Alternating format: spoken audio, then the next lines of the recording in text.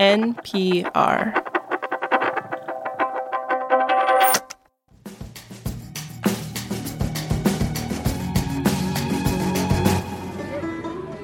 If you want a sampling of Alabama life, a great place to start is the Pepper Place Market.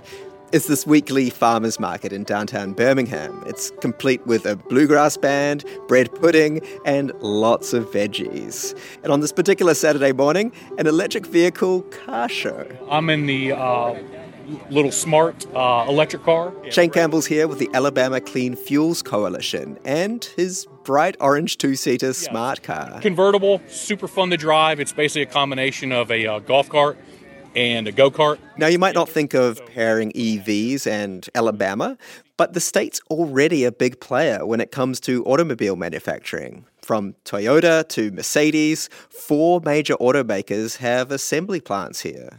That's staggering when you think about it. This Alabama has become literally the new Detroit.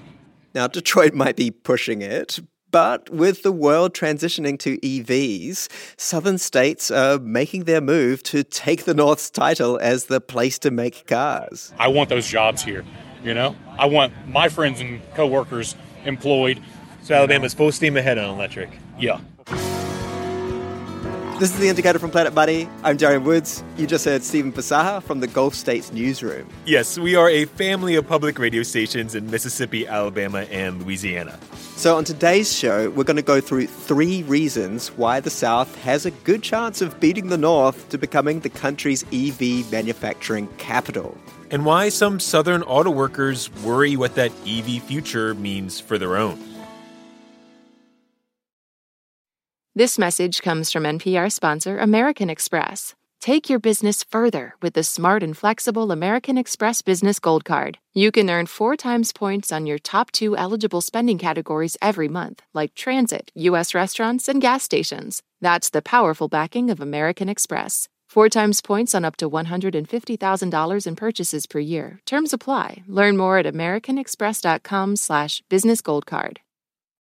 This advertisement comes from our paid sponsor, Fundrise. High interest rates mean that real estate assets are available at a discount compared to previous valuations. The Fundrise Flagship Fund plans to expand its billion-dollar real estate portfolio over the next few months. Add the Fundrise Flagship Fund to your portfolio at fundrise.com/indicator. Carefully consider the investment objectives, risks, charges, and expenses of the fund before investing. Read the prospectus at fundrise.com/flagship. Okay, before we get into why the South has the inside lane in the American EV race, we should talk about what's fueling automakers to want to build in America. Yeah, and the answer is last year's Inflation Reduction Act, which was really more of a climate bill.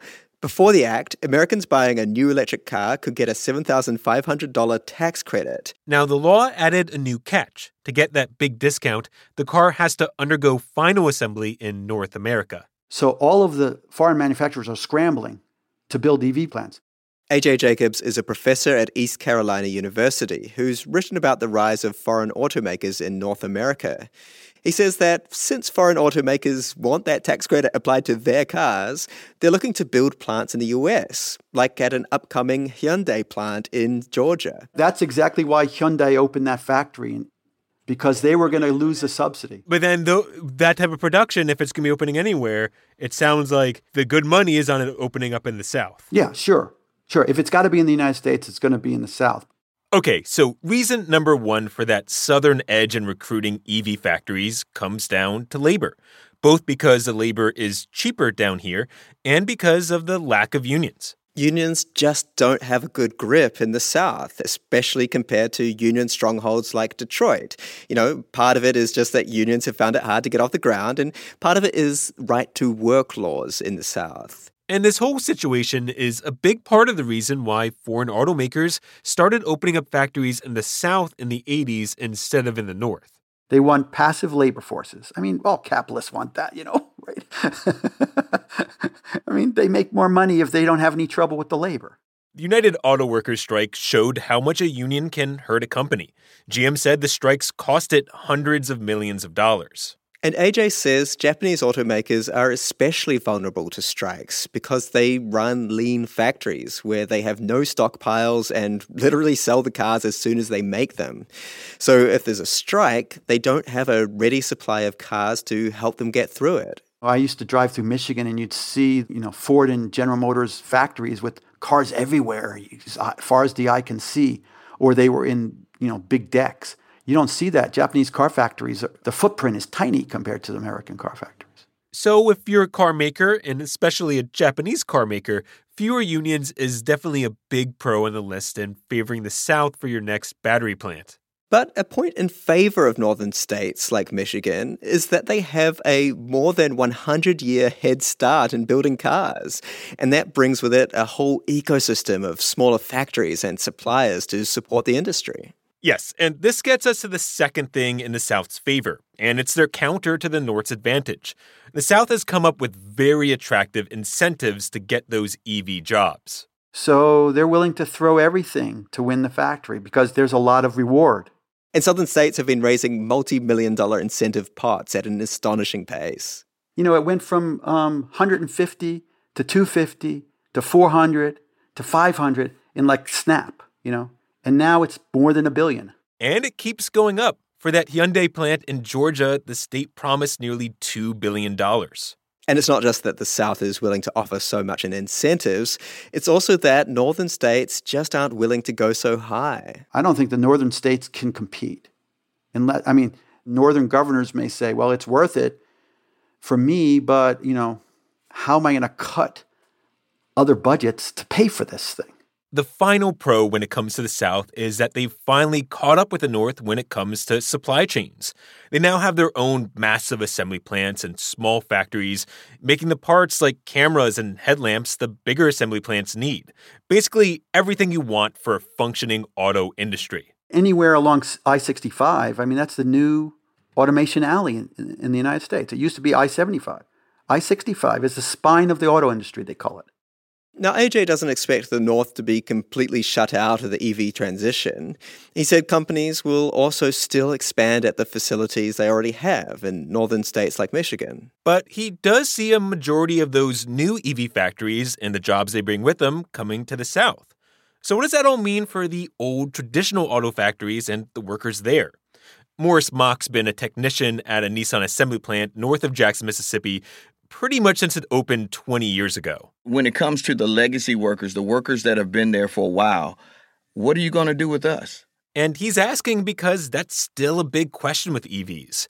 Since the new cars don't have engines, what do you do with all the workers in the engine department? I know you're saying engine department, but we call it the chassis department. I appreciate the correction. We have to call it what it is. Yeah, call it what it is. Okay, it's been a little while since I wandered an assembly plant. Fair enough. This worry over EVs was actually a big part of the United Auto Workers strike. The workers want better pay, benefits, and job security as we go through this global EV transition. Now, it's worth noting that there is little research showing EVs would mean fewer auto jobs. In fact, some research suggests making EVs requires more hours of work. What we do know is that EVs definitely require different jobs, like the chassis department mounting batteries instead of engines. Morris wants to make sure that the current workers get retrained for those new jobs, something he hasn't seen yet.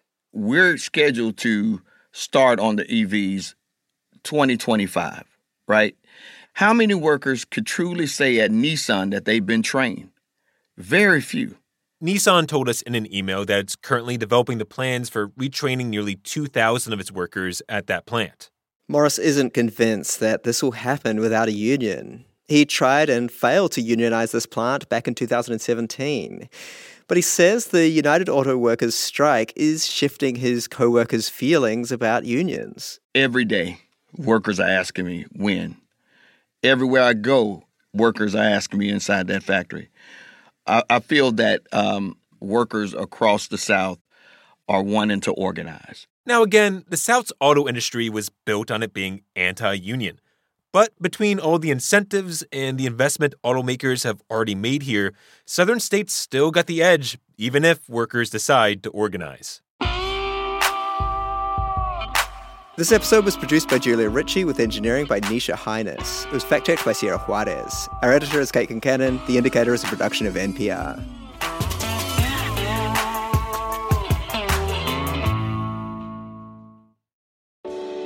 Why is everyone so obsessed with traditional wives or trad wives on social media?